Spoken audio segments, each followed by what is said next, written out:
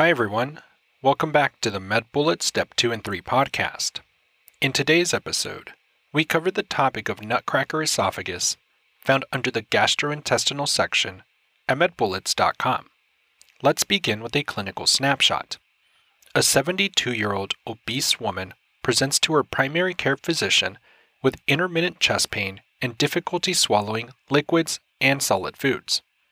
Cardiac workup including electrocardiogram, cardiac enzymes, and coronary angiography are normal.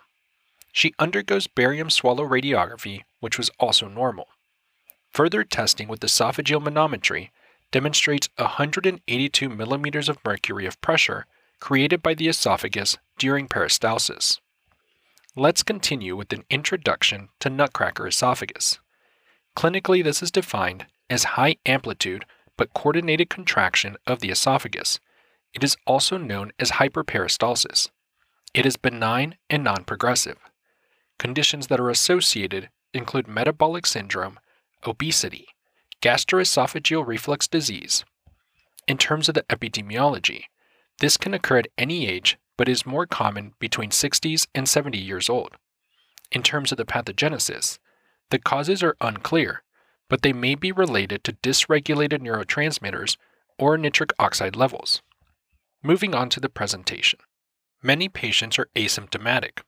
Those with symptoms may include chest pain, which is non-exertional, and it may radiate to the arm, back, neck, or jaw, and there may be dysphagia to solid and liquid foods.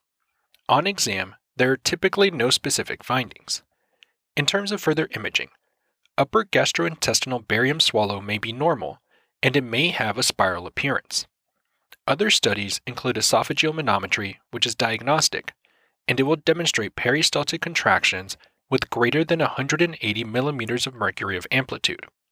Endoscopy is typically normal, and it is used to rule out anatomical causes of dysphagia.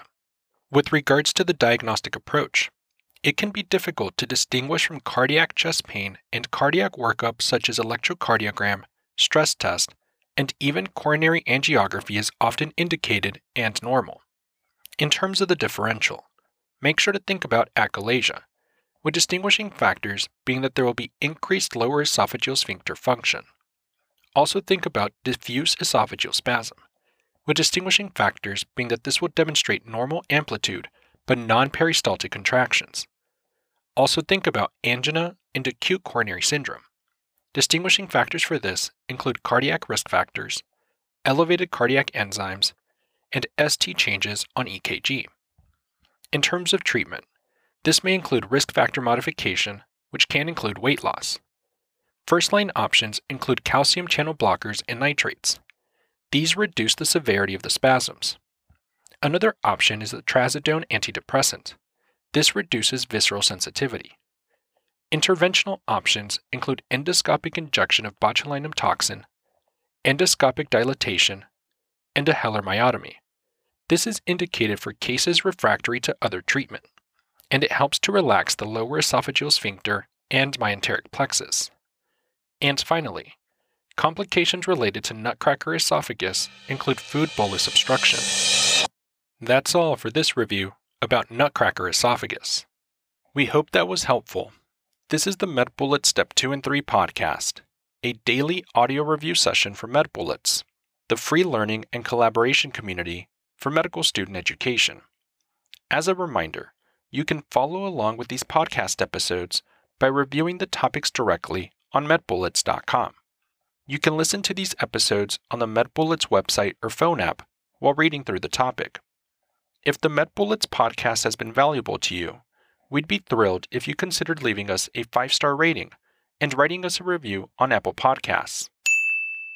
It will help us spread the word and increase our discoverability tremendously.